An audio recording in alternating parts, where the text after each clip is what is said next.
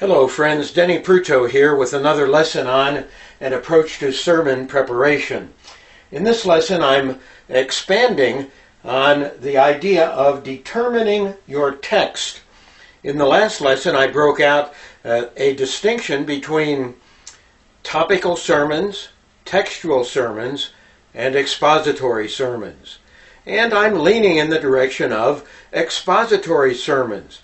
And I think most ministers and preachers and Bible teachers lean in this direction. And so, when determining the text for an expository sermon, this seems to be the basic principle. For expository preaching, find the complete thought of a text. Now, I'm using the idea of a thought here in a more expansive way. What is the complete thought or discussion that an author is having? What is the complete story that an author is telling? What is the complete idea in a poem or a prophecy that a prophet is giving to us? We want to encapsulate all the thought of the prophet or the storyteller or the preacher in an epistle. This is important. I'm going to use as an example, and then using it as an example, Paul in Romans 4, when he talks about justification and uses both Abraham and David as examples of justification by grace through faith. Listen now to Romans 4, verses 1 through 8. What then shall we say that Abraham, our forefather, according to the flesh, has found? For if Abraham was justified by works, he has something to boast about, but not before God. For what does the Scripture say? Abraham believed God, and it was credited to him as righteousness. Now to the one who works, his wage is not credited as a favor, but what is due. But to the one who does not work, but believes in him who justifies the ungodly, his faith is credited as righteousness. Just as David also speaks of the blessing on the man to whom God credits righteousness apart from works. Blessed are those whose lawless deeds have been forgiven, and whose sins have been covered. Blessed is the man whose sin the Lord will not take into account. Romans 4, verses 1 through 8. Now I suggest to you that a complete thought as far as the Apostle Paul is concerned is given in this pericope, this preaching passage. Notice that the passage begins with a question.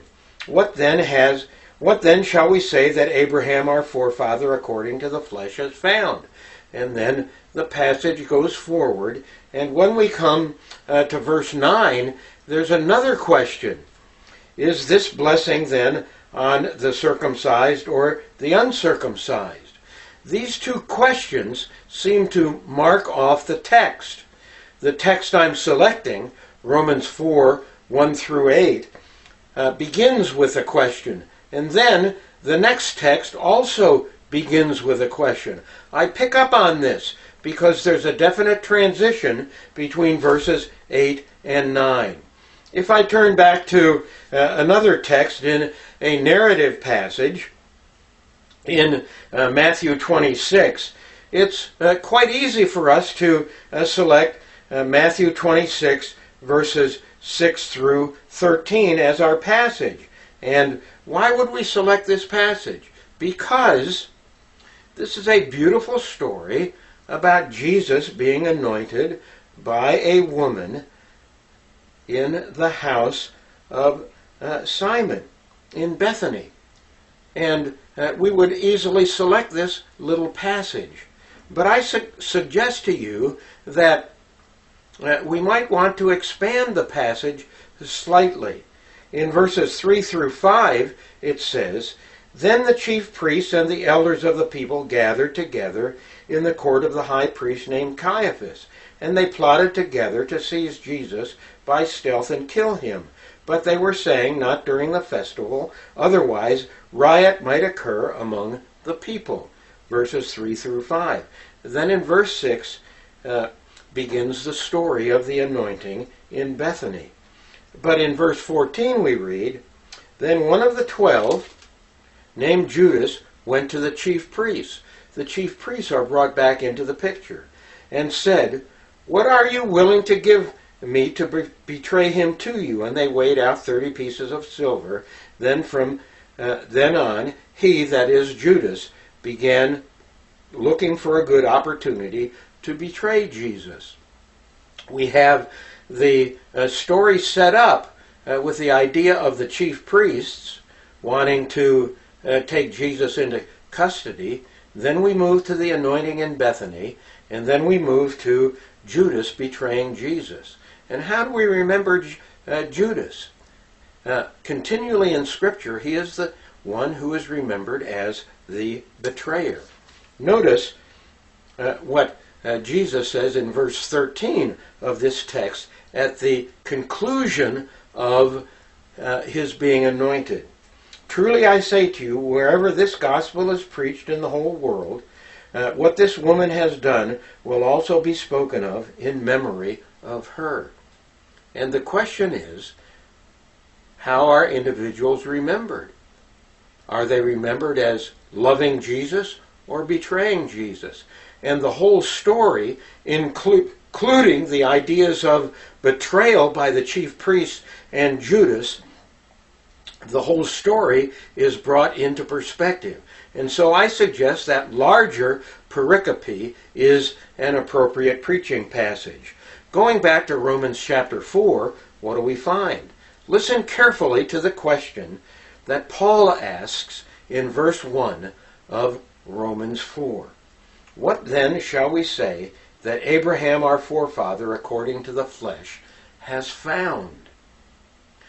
Paul wants to answer this question. What did Abraham discover? What was it that came to him suddenly by the Holy Spirit working in his heart before God when he heard the promise of God? And the text, you see, is not simply about a doctrine, justification by grace through faith. The text is more personal. The text is about what individuals like Abraham have discovered as they stand before God. That justification, their right standing before God, is not on the basis of what they have done, but on the basis of what God has promised through Jesus Christ. Paul uses the example of David along this same line in this same preaching passage. Just as David, notice how Paul continues the argument and continues the thought.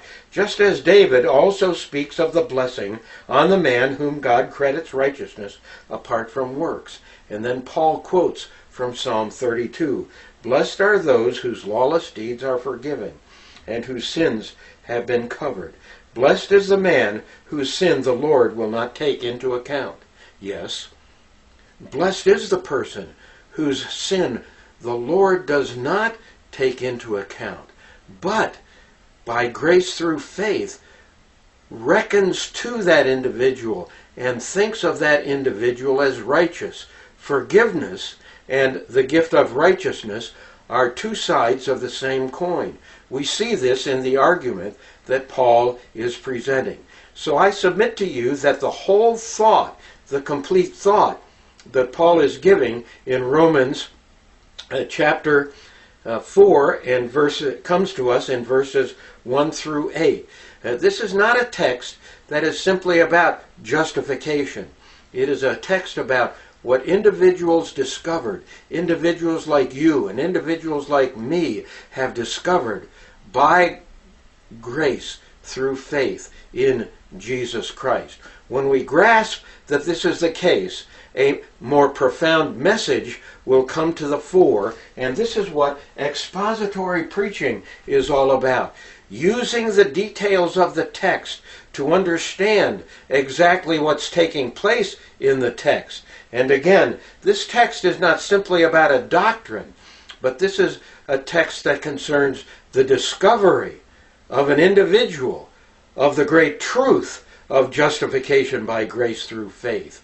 And understanding the text in this light makes all the difference in the world. And so I submit to you that in determining your text, in expository preaching, find the complete thought of the text. And let me add something that I think is important in this regard.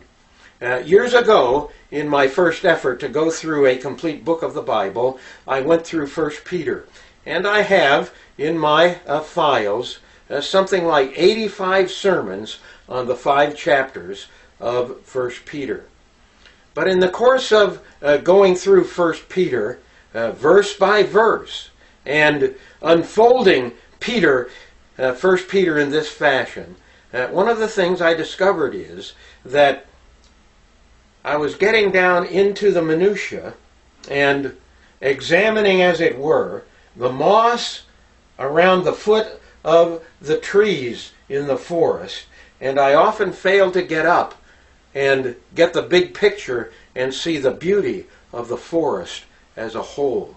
And this is what happens to us in our preaching and in our teaching. Too often we unfold text thinking of only the minutiae and not getting the bigger picture. And people go away not understanding the themes and the great thoughts and ideas that are given in books of Scripture. And they fail to understand this because we do not genuinely engage in expository preaching and give them a bigger picture of what's taking place in texts of Scripture. So, again, the principle is, in determining your text for expository preaching, look for the complete thought of a text. I'm going to use Psalm 100 as an example in this process. Stay tuned, and thanks for listening.